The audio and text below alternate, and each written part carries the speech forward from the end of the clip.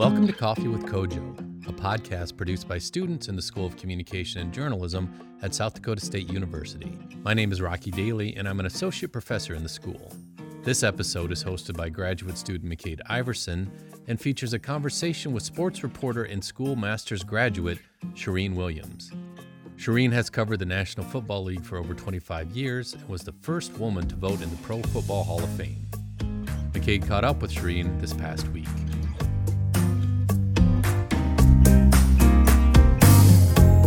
You graduated from Kojo's online Master of Mass Communication program. So can you tell us a little bit about how you came to the decision to join the MMC program and what your time as a SC State student was like? Sure. So as everyone knows, newspapers are not in a good state right now and haven't been for a few years, probably worse off now than when I was at a newspaper. But I had covered the Cowboys for 17 years, had been at the Fort Worth Star-Telegram since 1999. And I turned down a job at the Houston Chronicle and got a raise at the Fort Worth Star-Telegram, where I had been employed since 1999. And decided then that my time there probably was going to be very limited based on my salary, and I was correct in that. And so I decided to go back and get my master's just as a backup plan so I could go teach if it happened that I got laid off, just to have a backup plan ready. And as unluck would have it, I got laid off with about a year left in the program. In May of 2017, I was laid off. And I finished my program. It did not take me very long to find a job. In fact, I was never out of employment because I went to work for NBC. Right after that, I was hired within a couple weeks. And but I did go ahead and finish the program and have taught one semester at SMU in their sport management program. So it has been beneficial to me allow me to go do that. And it was a great experience. I mean, I had been out of school for 30 years, and to be able to go back and maybe learn a little bit learn some new things, but also to refresh all those things that you forget when you've been doing the same thing over and over again for 30 years. Just simple things like, hey, use more active verbs, use more active voice, just, really simple things like that maybe you let go by the wayside. And so I do think it's improved my writing. It's improved basically everything and helped me. My time in the program really helped me improve, because I think you do get kind of stale after doing the same thing for a long time. Mm-hmm. Yeah. So you taught for a semester, you said? I did. I taught for a semester at SMU last fall a year ago. I taught at SMU sport management in the sport management program. Okay. Could you see yourself ever going back to teaching? Well, I just got offered to go back and teach either one or two classes in the spring, and have decided it's not probably the right time to do it just from COVID issues. And they're planning to go back into in-person classes, and I don't feel comfortable right now doing that with a family member who is high risk. So I'm not going to do that this semester, and we'll see what happens after that. But I did enjoy the experience the semester I did teach, and hopefully the kids learned something. I think they all, said at the end it was one of their favorite classes they had been in. And so I tried to teach them like as much practical stuff as book knowledge, because I think that's very important to know what you're getting into when you get out into the real world, really what's facing you, as much as looking at a book and reading about the business. And so most of them were not going to sport management. Most were not going into the journalism field, but we worked on their writing. And I think that was probably pretty helpful to them and what they're going to go do too. Yeah, absolutely. And especially if it's not necessarily a class full of journalism students, and it was still one of their favorite classes, I think that probably says a lot about your style. So I'm sure that was fun. So I think they heard a lot of good stories. I think that was probably the we had great guest speakers. I mean, we had somebody from the Dallas Cowboys come in and various sports around town. So the XFL was going at that time. We had the president of the XFL team, which obviously no longer is in existence, but they came in. So I think they enjoyed all of that and hearing some of the stories. Yeah, very cool. I can imagine that would be pretty exciting for a sports management bunch of people. So, all right. So moving on to a little bit more about your career, I wanted to ask about your time covering so many Super Bowls. So at this point, how many Super Bowls have you covered? And can you tell us just what it's like, what the experience is? Okay, so I'm not a math major, so I always have to count. My first one was the 1994 season, so it was in February of 1995. I think that makes it 26 now. Okay. And this year's kind of iffy. I wanted to definitely get to 30, and I may still get to 30, but it may not be in a row because this year obviously is very, very iffy. Right. With what's happened, but it is one of my favorite things to go do, and I think anybody who's ever done a Super Bowl would say the same thing. I like the Olympics. I would rank number one, and Super Bowl a very close 1B to the one. Done seven Olympics, and I guess that's 26 Super Bowls now. And each one is different and special, and it's not just the game, it's the week, it's where you are, it's being. For me now at NBC, it's really our one time that we're all together and we get to go out and eat and all those sorts of things, be around each other, because everything we do now in my business, what I do is virtual, mostly by text message is how we communicate, sometimes by phone, sometimes by Zoom calls, but we rarely see each other. And so it's really the one chance to be together. So that's what I enjoy about it, and that's what I'll miss about it. This year in Tampa, and having covered the Tampa Bay Buccaneers and called Tampa home for 6 years, if I don't get to go, that'll be tough, not getting to see some of my friends back in Tampa who I haven't seen in a while. So hopefully it happens, but if it doesn't, it's understandable, and hopefully things change in a year from now, and we get to go back and do the same Super Bowl that we've known for now since 1995. Yeah, for sure, and get you to that 30-year mark. So, so you said that the Olympics are your favorite thing to cover. Yes. Can you tell us a little bit more about that? Well, it's just living in another country most of the time. Most of the Olympics I've covered were out of the country. The only one I covered that was in the country was Salt Lake City. Okay. That was my first one in 2002.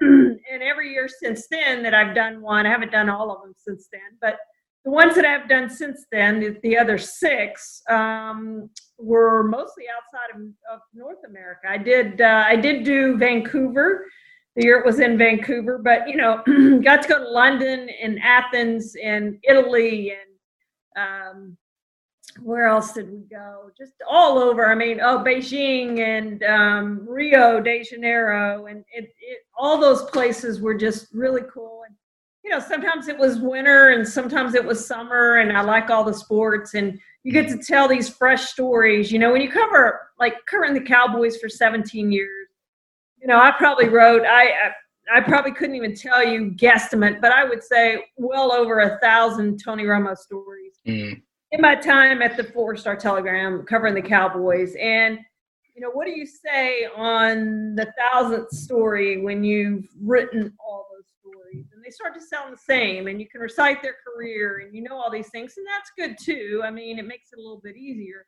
But at the same time, when you go cover an Olympics, those athletes don't stay around that long. So if one athlete goes to 2 Olympics or 3 Olympics, I mean, that's pretty cool, because that's a long stretch of time, 8 years or 12 years at the top of your game, whatever your sport is. But mostly there are a lot of new stories every single year, and you get to tell those stories. And that to me was really, or is what's really fun about the Olympics, is to be able to tell those fresh stories about those athletes that sometimes people don't know, and the last Olympics I went to was in Rio, and I covered in a 4-day stretch. I got to cover Michael Phelps, Simone Biles, and Usain Bolt, who arguably are the best at their respective sports and some of the best accomplishments in the history of sports and the history of the Olympics. Yeah. And I got to cover all 3 of them in a 4-day stretch. And that to me was just really cool to be able to see them do what they do best and get more Olympic medals. And something like that, you just can't put a value on it. Like, that's why I got in this, to do things like that. You don't certainly get into journalism for the money, because you're not going to be a millionaire. That's not why we do it. We do it because it's fun, and it's fun to go to work, and you never work a day in your life, really. And especially when you're covering something like that, or covering a Super Bowl, it doesn't feel like work. And yes, there are long days, and yes, you're tired and all those sorts of things, but what a great job to have. And for somebody to pay for you to go do that and live in another country for a month is pretty neat. Yeah, for sure. So what is the atmosphere like in whatever country the Olympics is happening? I can only imagine it's almost like how the Super Bowl is here in America in whatever city it's in, but just even bigger. Yeah, I say it's 3 weeks of Super Bowls. It's a Super Bowl every single day, multiple Super Bowls every single day for 3 weeks. And that's what it's like. It's absolutely like. And London kind of stands out from the standpoint, the way it was set up, like you could walk everywhere was really neat. I like walking, and the way that one was set up, you got into the secured area, and you could walk just about to any sport you wanted to go. So you could cover multiple sports in a day, because most of them are like right there. You don't have to ride buses and to walk everywhere, and people are just everywhere. And, there's places to eat right there. You'd go eat. I mean, it was just, all of them have their own things that make them special, but I like those types of things when you're around the people and they're excited to go to these events, and you're going to these events, and it doesn't matter what the event is. I mean, it could be, table tennis or volleyball or whatever it is, and people are excited just to go see these athletes, and the events mostly are sold out, and I think that's really cool, and it's really cool for the athletes to see, but it's exciting every single day to go watch those events.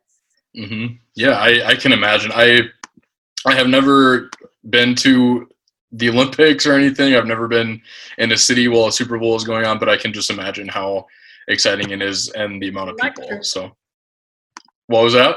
It's electric. Yeah, I'm sure. The most accurate description of an Olympics or the week at the Super Bowl. The funny thing with the Super Bowl is we always get there like either on Saturday or Sunday, and like the first few days, like there's no one there. It's really dead. It's you go wherever you want to eat, and that's kind of when we schedule our time to go eat at the big restaurants that are going to be filled at the end of the week. And then Thursday is really when it picks up and gets crazy. And it's 2 different cities at the same time.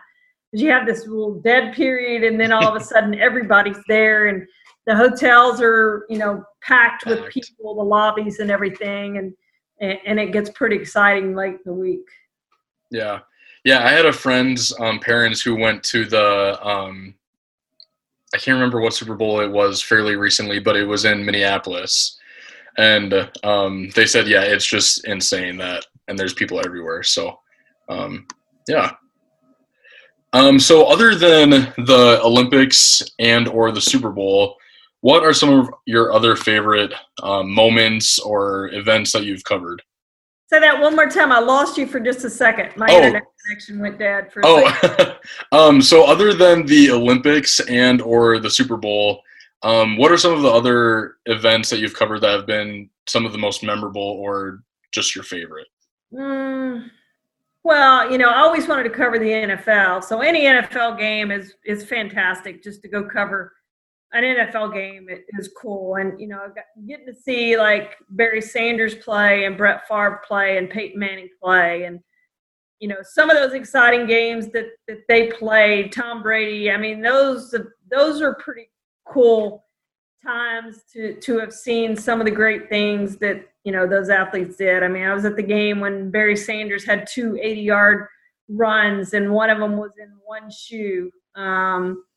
And, there for playoff games when I wasn't at like the Tuck game. There's certain games I wasn't at, but there's so many good games in there, especially playoff games that I went to that were just incredible to cover and very memorable. But, and I think it's the relationships that you make with players over the years that stand out. The Troy Aikmans and the Emmitt Smiths and Michael Irvins and, all those types of players, Jason Witten, that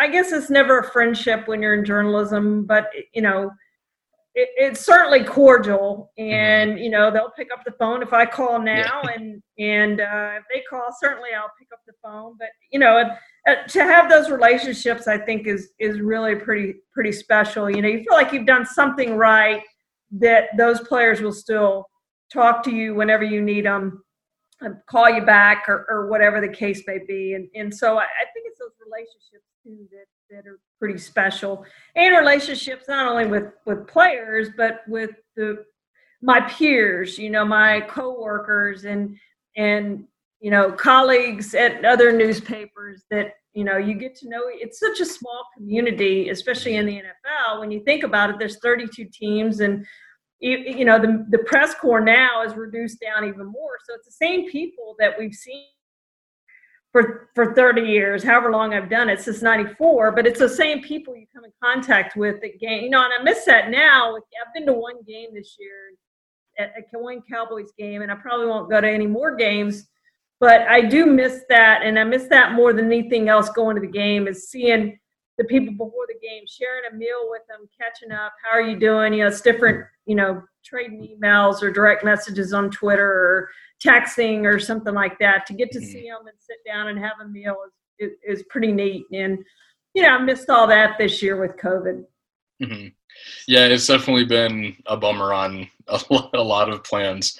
And I can't help but think back to a little while ago when you mentioned that being in journalism, you won't work a day in your life. And I just thought, now when you're saying how, like, if you could call up some of your football players, or they could call you and you can answer, and I just can't help but think about how many people I know that would be so excited to be able to have that kind of relationship with their, favorite football players. And so it's true. I mean, yeah, if you love what you do, and you obviously do, then you'll never work a day in your life. So yeah, it's very cool to see those kind of relationships be formed. So yeah, when you go to work, you don't want it to be a dread of going to work. Oh, I have to work today. Right. You want it to be something that, hey, I get to go cover a game today. I get to go cover the Super Bowl today. How cool is that? I'm getting paid to do this. And I know not everybody has that. I realize that. But you do, whatever you're good at, you want it to be something that you just don't dread going to work and are looking forward to retirement and, all those sorts of things. And I think I've been able to accomplish that and done a lot of really, really, special things outside of covering all the games and getting to go to other countries. Just getting to ride in the Goodyear blimp, getting to ride in a flyover on a Black Hawk helicopter, things like that you would never get to do unless you were in this business. I think all of those have been such cool moments. And I wish I had the courage, because I've been offered a couple times to go fly with the Blue Angels, but I have motion sickness and just don't think that's the right idea. Yeah. And a friend of mine in the business, my former coworker at the Fort Worth Star-Telegram, just went and did one. And I said, would you do it again? And he said, I'm glad I did it once. I would not do it again. So passed out through up the whole gambit of what you expect when you go on a flyover with the Blue Angels. But I wish I had the courage to go do it, but I don't. That's one thing I don't have the courage to go do. Mm-hmm. Well, at least that, your limits, I suppose. But speaking of cool moments, though, so you have been the first woman to do a couple of things. You were the first female Pro Football Hall of Famer, and you were the first female president of the Pro Football Writers of America. So can you tell us a little bit about that and how you got yourself into those positions?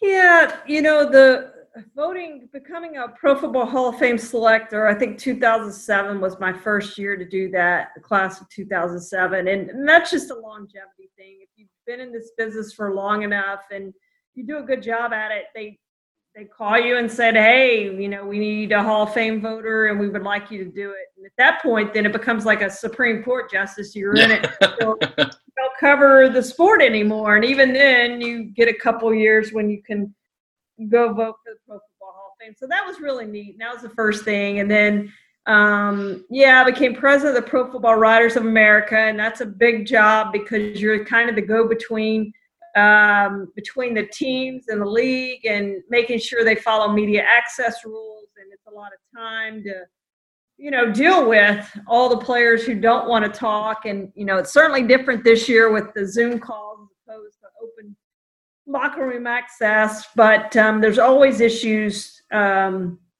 with that. And so that was a 2-year term, and I did that. And then, going into the Pro Football Hall of Fame as the Dick McCann Award winner is really neat to see your name outside the bus room where all the players have their bus. You come out and our plaques are right there, and your name's up there for eternity. And so that's pretty neat. It was pretty neat to be the 50th award winner of the Dick McCann Award, and the first woman to get that award was awesome. So, you can't there will never be another first. So I think that's neat to have my name up there, period. But to be the first woman to do it and have my peers vote for me made it even more meaningful, I think, than if it had been selected any other way. Mm-hmm. Yeah, absolutely. So kind of piggybacking off of that, do you have any other advice for other aspiring women NFL journalists or just sports journalists in general? Well, I think it's just what we talk about. You got to find something that you really love to do. And whatever that is, know that it's going to be hard to get there, but put your mind to it. This is what I'm setting out to do. It may not be much pay at first. I may have to do all the grunt work at first. I mean, I covered high school football, which is, to me, the hardest thing you'll ever do is to keep your own stats and play-by-play and try to do that all at once. And it's a very difficult job. But you're going to have to work your way up more than likely from the bottom and do some things that you don't like to do. I had to work the desk for a couple of years. We were laying out the paper and all that and put in the hours and do the dirty work, as it were, to eventually work your way to the top. And I think that's the way to impress people, is to do all that work that no one wants to do. And you're not in the limelight when you do it. You're behind the scenes doing it. And I just think that's the key probably to working your way up. But having said all that, it's possible to do whatever you want to do. And if you're good enough at it and want to put the time into it and the effort that it takes and go through all those steps to get there, I think doing anything's possible, whatever that is. When I was in the second grade, I wanted to do this. And so that's what I put my mind to from the time I was in the second grade to now, is getting to this point and doing the things, going back to school, whatever the case may be, to make yourself better, to give yourself a better chance. I think that is key, but it can be done. So figure out what you really, really like to do, what you want to do with your career, and stick with that as long as you can. And I realize some people I have a friend right now who is a recent graduate of Texas A&M, and I've tried to be a mentor to her, and she couldn't find a job. So she's actually gone back and is doing a PR job at A&M that has nothing to do with sports. And I recommended to her because that's not what she wants to do. She wants to do sports, but she can't afford not to have a job. I get it. But I said, make sure and keep your hand in the sports world, even if that is doing freelance work for free for the local newspaper, which they would have her do stuff they would pay her to do stuff, Friday Night Football or whatever it is.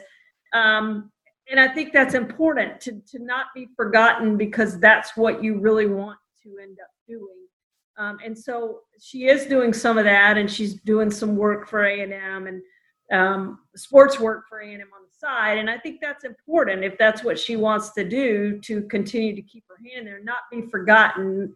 If she doesn't do that, then she's going to get really pushed into this corner of, okay, that's what you are. Mm-hmm. And no one in the sports field is going to remember who she is when it comes time, when they do have an opening and it comes time to hire somebody, they're going to forget about her. So she does need to keep herself out there. And so that's what I would say to anyone. In her case, she couldn't afford to sit and wait for a job to come open, so she took a job that was there, but now is willing to do all the things, perhaps some of them for free and on the side and very time consuming, to keep her name out there in this business that she really and truly wants to go into. So that would be my advice is, you know, keep doing what you can do to keep your name out there. And I mean, I'm not going to lie, it's about who you know, not what you know. And the more people you can talk to, the more you can get your name out there, the more people you can meet, the more people you can impress. I've only had one job in my entire career that I got because I didn't know anyone. I just sent a resume in and they saw my clips and said, hey, this is really good. Let's hire this person. Otherwise, it was people I knew. And I think that's very important to do internships, to do whatever you can to meet people in the business who can help you. Yeah, definitely. And I think that's really great advice that can really be applied to really any industry. Absolutely. And I really liked your idea of, you know, even if you can't necessarily afford, if there, you know, whatever obstacle it might be it is stopping you from currently being in your dream position, do whatever it is you can to, you know, stay in that industry, like writing for the local newspaper or, you know, whatever.